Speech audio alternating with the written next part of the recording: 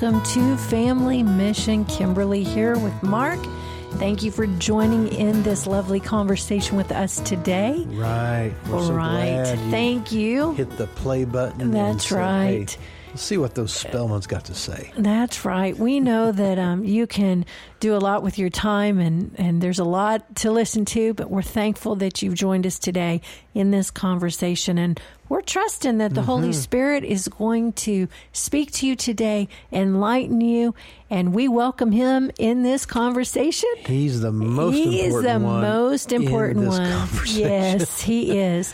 And so we just want you to relax and enjoy as we get right back into the mission of marriage. Come on. Of marriage. God loves marriage. He does. He created marriage. He did. And He did it because He wanted there to be much reproduction. That's right. In the covenant. He said, replenish the earth.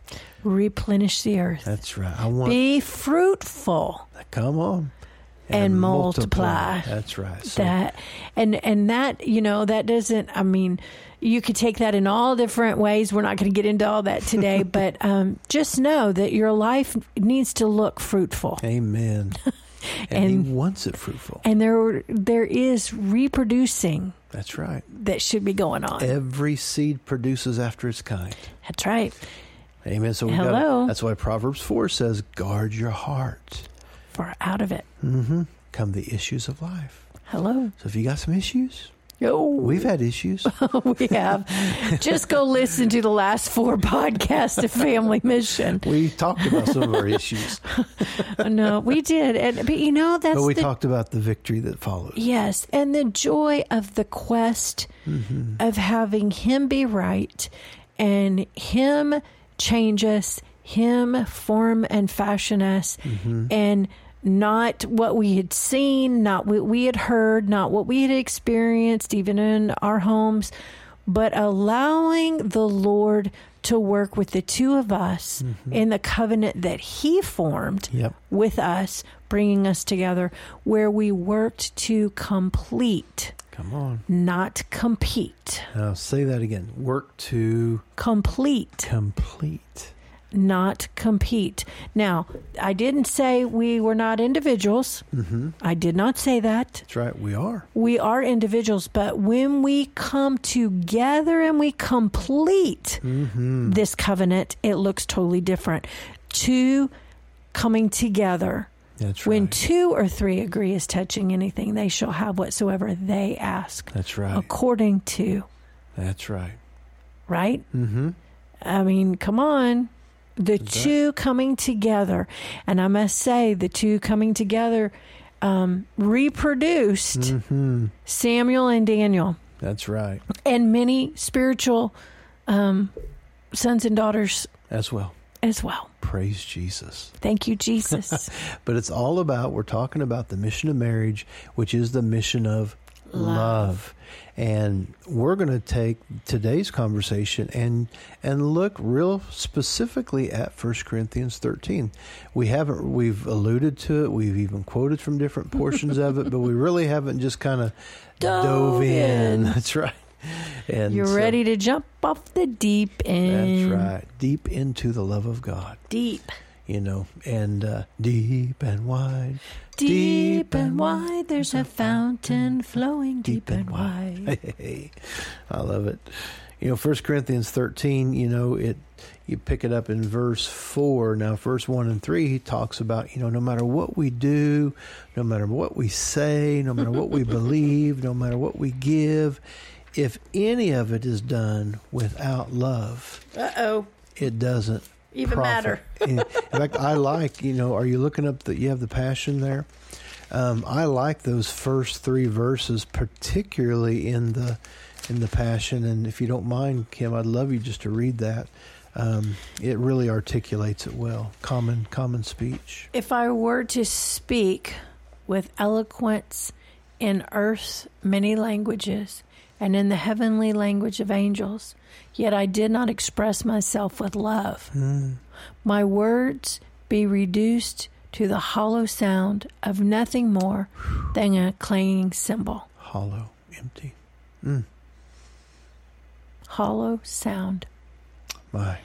And I love how it says, if I speak with eloquence in earth's many languages and in the heavenly tongues of angels, yet I didn't express myself with love. Okay, so tone matters. Tone matters, that's right.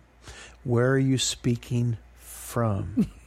And I can be passionate, so I got all my fingers pointed back at me because tone matters. Tone matters. We had a little phrase, still have it today. Sweet lips. Sweet lips. You know, it just matters. Even if you're having to have maybe a heavy, weighty, not necessarily heavy, but serious, sober, consequential conversation, we still can have it with sweet lips. Yeah. You know, tone. Tone matters. My kids would, or the guys, I shouldn't say kids, my guys, they would laugh at me. Because why? When I would start whispering. Oh, that's right. Yeah, when things got serious and Mom was going to really bring the heat, she got soft and she got quiet. She didn't get amped and loud and yell and rip and roar. She got soft and quiet. The lower I would talk and the whisper, more whisper. They're like, uh-oh. They joke now that they knew they were in deep trouble. So what's it going to say? No, the eloquence of man's languages or even eloquence in heavenly angelic languages, if I don't express myself in love, it's just hollow and empty. Yes. What's it going to say? And if I were to have the gift of prophecy with a profound understanding of God's hidden secrets, and if I possessed unending supernatural knowledge, and if I had the greatest gift of faith that could move mountains, but have never learned to love, then I am nothing. My goodness, that's powerful. And if I were to be so generous as to give away everything I own to feed the poor and to offer my body to be burned as a martyr without the pure motive of love, I would gain nothing of value. So what we're reading there is there's the possibility of having some other motive, even behind kindness and sacrifice, giving. You know, our speech, our knowledge, our Bible knowledge. I mean, the Pharisees knew the first 5 books by heart. They could quote it. They knew the word. They were actually doctors of the law. But they wanted to argue. And when Jesus, the Word made flesh, was in their face, they couldn't recognize the word. Oh. They couldn't. And Jesus himself said, you search the scriptures, for in them you think that you have eternal life, but you won't hear me. Because he was not just the word, he was love. He was truth, but he was love. Love. In the flesh. You know, people say, well, that was Jesus. No, that was love. That was love and that was truth expressing, like you read, expressing himself. When he talked, they said he talks like one that has authority. His words weren't hollow. No. His words didn't just clang and bang. No, they were expressed. They were weighty. They were weighty and they were expressed in love and with compassion. And there was mercy behind his words. Well, there was the motive of reconciliation. Because we talked about this in one of our previous podcasts about the whole purpose of love is reconciliation. That's right. It's desiring for love to win. Love to win. For God to win. Oh, not us to win? Not me. Not me. Not us. Not us. But him. But him. Amen. So then once you get through verses 1 through 3, then it gets into the ingredients. Ooh. Okay, so this is what we work with. That's right. To make our I was trying to think of a word to describe our good, healthy. Something we're cooking? Our key lime pie. That's right. These are the ingredients of a healthy marriage. These are the ingredients of a healthy heart. And again, we don't read this trying to obtain it. Mm-mm. We read it from the standpoint that this is the love that's in us. Mm-hmm. This is the love, according to Romans 5:5, that has been shed abroad in our hearts by the Holy Ghost. So it's there. It's there. We don't have to pray for it. Mm-hmm. We got to believe in it. That's right. It's there. It's there. It's our responsibility to take it, though, and develop it, nurture it. And it wasn't today, it was a previous week. We talked about it. You said it takes us yielding. And I had the thought pop up that particular day we were talking. I didn't share it, but it's come up again, so I think I need to share it. A little testimony about what does it mean to yield? Because you said it's not a matter of trying to obtain it, but we just yield to it. And I remember one time, shortly after we started our church, we were doing a Bible study in a precious woman's home. She was homebound. She was homebound, not able to get out, so we took church to her. We took the teaching in the Word. And so I think a couple times a month we'd have a home study in her home, and several people from the church would come, and she'd invite people to come. She invited people from her. And from her little neighborhood. And she was an editor at a local newspaper, but she worked from home, and she wasn't able to get out, but beautiful soul. And so we would go over there, and I was over there teaching one time, and I was talking about what it meant, to be led by the Spirit and walking, by faith, and, really powerful stuff. And there was a handful of children there, and she had just found some little toys from the play with, matchboxes, so that they'd be kind of, occupied while we did our spiritual stuff. And so we taught the Word. And so here we were, sitting together, and I'm teaching, and I was getting ready to make a point about what does it mean to yield. Talking about yielding to the Holy Ghost, yielding to the Holy Spirit. And you ask a rhetorical question. And I just asked a rhetorical, like we as adults do. We ask a question just to kind of pause, get people a chance to think. Well, kids don't know that. They don't know these rhetorical, phraseologies. So I asked the question, what does it mean to yield? And I had a point all prepared. I had, 3 points in my notes, and one of those children just spoke up and said, "Slow down."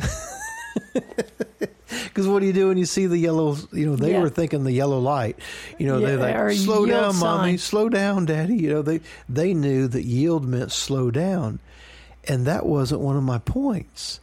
But that was the Holy Spirit. Oh, it was. It unlocked something for the whole entire study. It did. And it from that point forward, it's one of the main points to yielding is you got to slow down. Oh. Because your feelings are going fast. Mm-hmm. Your emotions are going fast. You're in a heated discussion. Yeah, it's a fast-paced thing. And one of the best ways we can make sure we're yielding to the Holy Spirit is, first thing, just slow down. Slow down the conversation. Slow down the responses. And one thing that we did when we were really putting, and we still do to this day, putting some of this yielding, slowing down into our life practice, we would simply, if we felt like we got into emotions and a heated emotional conversation. It's easy to get there. It is. We would look at each other and say, we're hitting the pause button. That's right. Pause. And so if either one of us said that, pause or hitting the pause button, we would kind of stop talking about that, do something else, and then we would come back when we were not in a place of ampedness. Yeah. Because you can really, and I believe that's a key for somebody here. Yeah, I believe it is. And that it wasn't just with us; it was also how we parented too. Slow down, because there were times that we knew that correction was going to have to be given, and we had a chair that we would have the boys sit in. And a lot of times we'd make them sit there for 10 or 15 minutes before we'd even go in there. And they thought it was just pure torture. Because they're like dreading what's coming and all that time. But little did they know, we explained later, of course, we were getting calmed down. We were giving ourselves a timeout, a pause, a slow down, because you don't want to come at them all just amped up and just hurt and frustrated because it might have been the 10th time. You don't want to come at them like it's the 10th time, especially when you're wanting to nurture not only the behavior, but as you so powerfully always did, Kim, you always went for the heart and the moral behind the behavior. But before you can really even emotionally connect with a child at that level, we got to slow down. We got to slow the conversation down. We got to slow our emotions down. And so one of the greatest ways to yield to this love inside of us, to this nature of God, this agape love, is we got to slow down. Because the Scripture says the Lord loves, and those who he loves, he chastens. That's right. He corrects.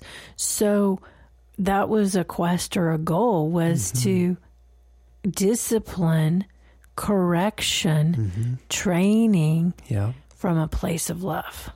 And see, these are issues. I thought we're talking about marriage. We are. Because if you have two different opinions of that, get it. Some of the biggest arguments between spouses is over things with the children, things with your children or grandchildren.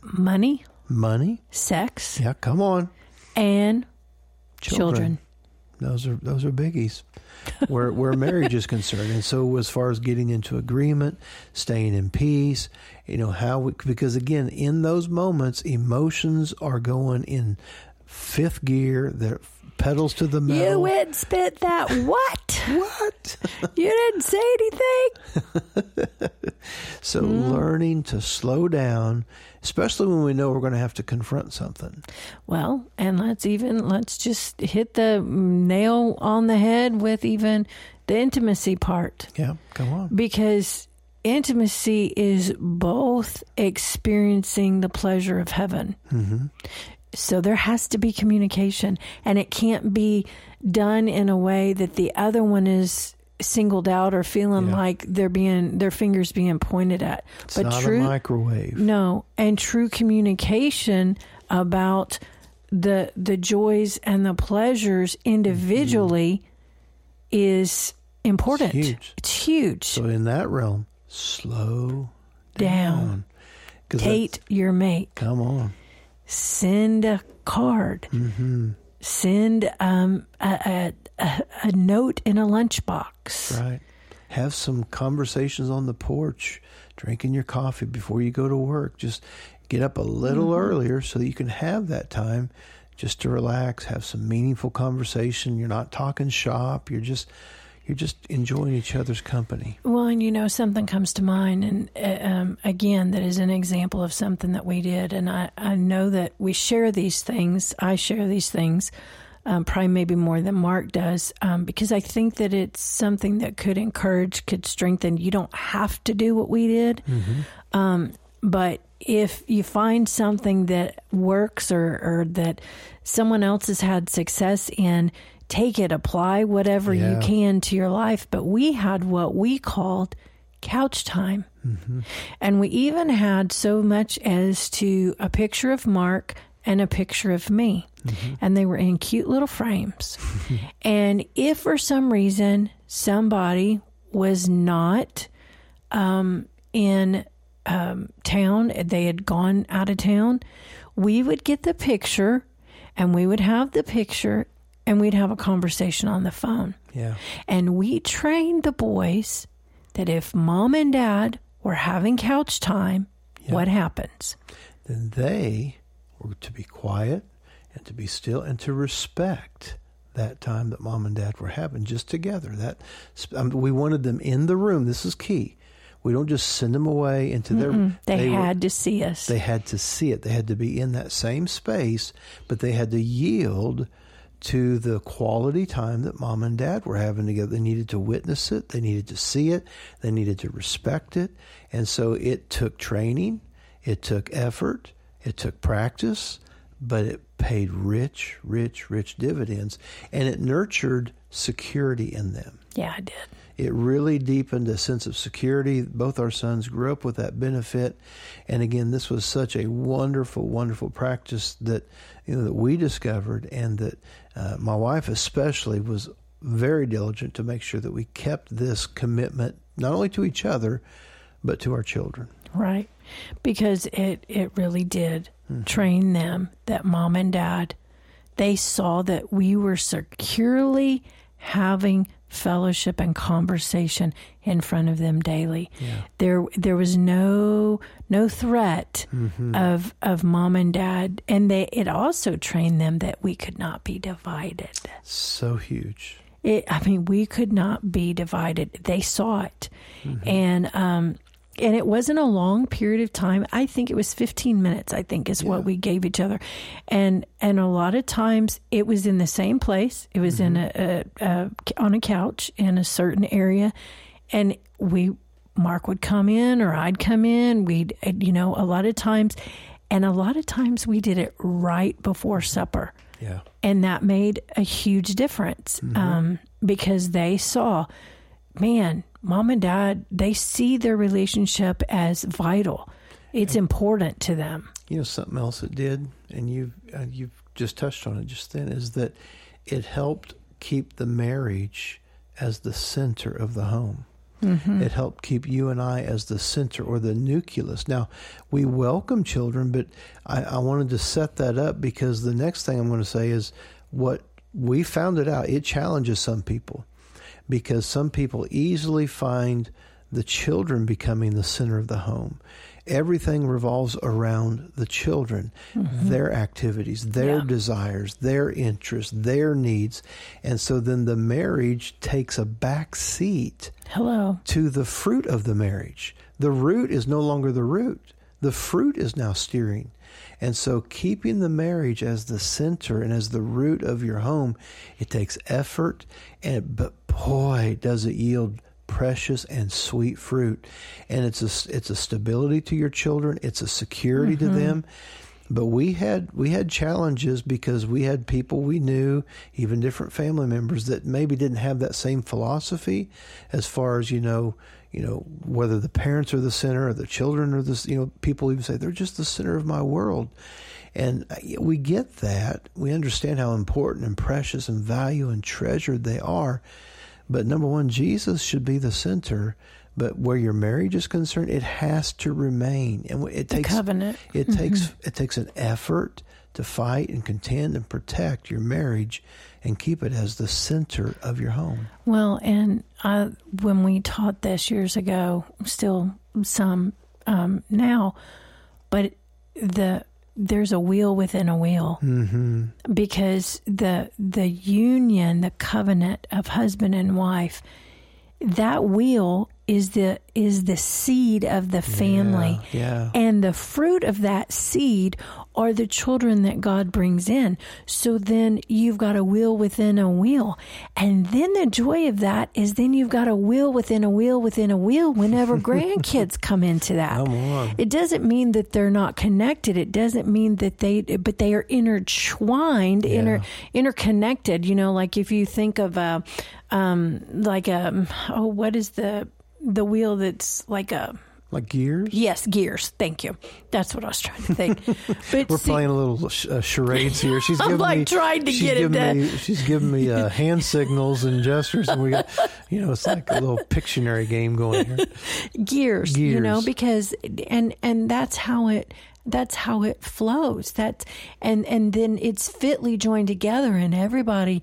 There is security. The kids know, oh, Mom and Dad, man, look at them. They love each other. They care about each other. They put each other first. They spend time, nurturing their relationship, and they have hard discussions. The second thing that we did is we never, ever shielded our kids from apologizing and saying we were sorry. Come on. We always did it. And sometimes we apologized to them. Yeah. I mean, we needed to. We needed to. But that's a whole nother podcast in and of itself. But it's important. And we're saying this because what is the center nucleus is love. It's love. Because because the kids see the love, nucleus of love that's inside of mom and dad. And it breeds security in so many ways. Yeah, it does. And that love has so many beautiful, wonderful ingredients, in it. I want to just, before we... Well, can I just tell this one more testimony, because it comes to my mind before you share that. And this is just an exclamation of the couch time, because that's what we called it. And we told the boys, Mom and Dad are having couch time, and this is what we're doing, and this is how we're going to do it. And then we just began to train them, in that.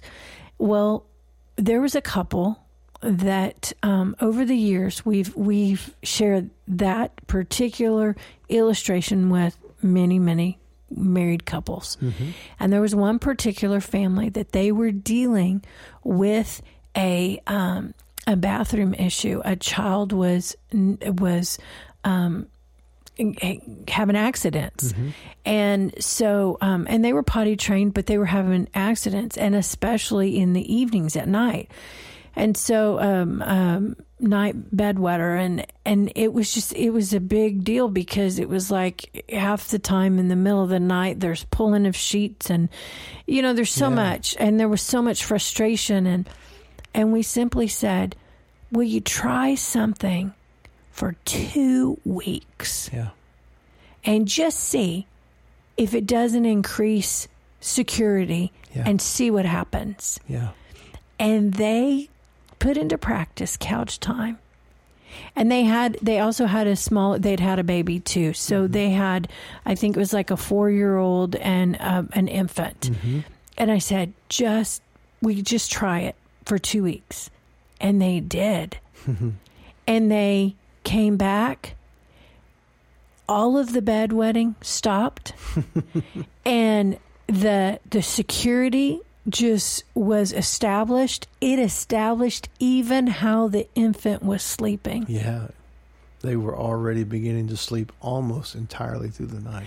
In 2 weeks' time. Yeah. So I'm just saying, no matter what your kids' ages are, even if you got teenagers in the house, they need to see it. Boy, they need to see it too. Yeah. So I'd encourage you.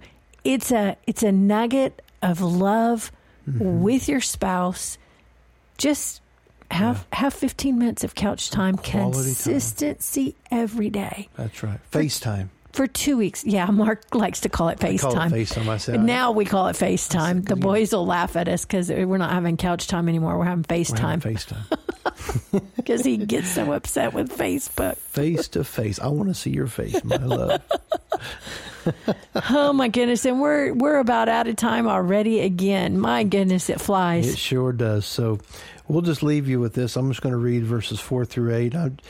We have so many wonderful translations we love to read. This one's called the Hayford translation, and it's verses 4 through 8, talking about the ingredients of God's love that's in you. Hello. It's the Hayford translation. This is the love that's in you now. It's God's love. Love suffers long, having patience with imperfect people. Love is kind and active in doing good. Love does not envy, since it's non-possessive. It's non-competitive. It actually wants others to get ahead. Hence, it does not parade itself. Love has a self-effacing quality. It's non-ostentatious. Love is not puffed up. It treats others, not treating others arrogantly. It does not behave rudely, and it displays actually good manners and courtesy. Good manners, courtesy. Come on. Whoa!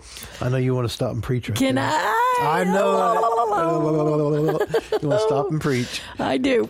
Good manners and courtesy. I think that's something that's our generation dropped the ball with. Hello. And it needs to be revived in we this need a revival of manners and courtesy. Love does not seek its own, insisting on its own rights. Have it my way? Demanding precedence. Rather, it is unselfish. Thank you, Jesus. Love is not provoked. It's not irritable or touchy. It just takes all your buttons off. Oh, You don't have no buttons to push. that's right. You're washed smooth. That's right. You're not rough or hostile, but it's graceful under pressure. Graceful under pressure. Come on. I love that. Love thinks no evil. It does not keep an account of wrongs done to it. In fact, it erases resentments. Ooh, hello. Love does not rejoice in iniquity, finding satisfaction in the shortcomings of others and spreading an evil report. Rather, it rejoices in truth, and it aggressively advertises the good. Love bears all, defending and holding other people up. Love believes the best about others, credits them with good intentions, and is not suspicious. Love hopes all things, never giving up on people, but affirming their future. Love endures all things, persevering and remaining loyal to the end. Loyal to the end. Praise God. That's love. Thank you, Jesus. That's His love towards you and me. That's right. And that's His love that we get to share with our spouse and our families and the people that are in our life. Praise the Lord. Praise God. Hallelujah. Well, just know today that we believe That's right. that God is working in your life. We believe that the love of God has been shed abroad in your heart Amen. by the Holy Spirit. And He's leading and guiding you today into truth, truth of His Word, with the power of the Holy Spirit in operation. Amen. Amen. So may the Lord bless you. May He keep you. May He make His face to shine upon you and lift up His countenance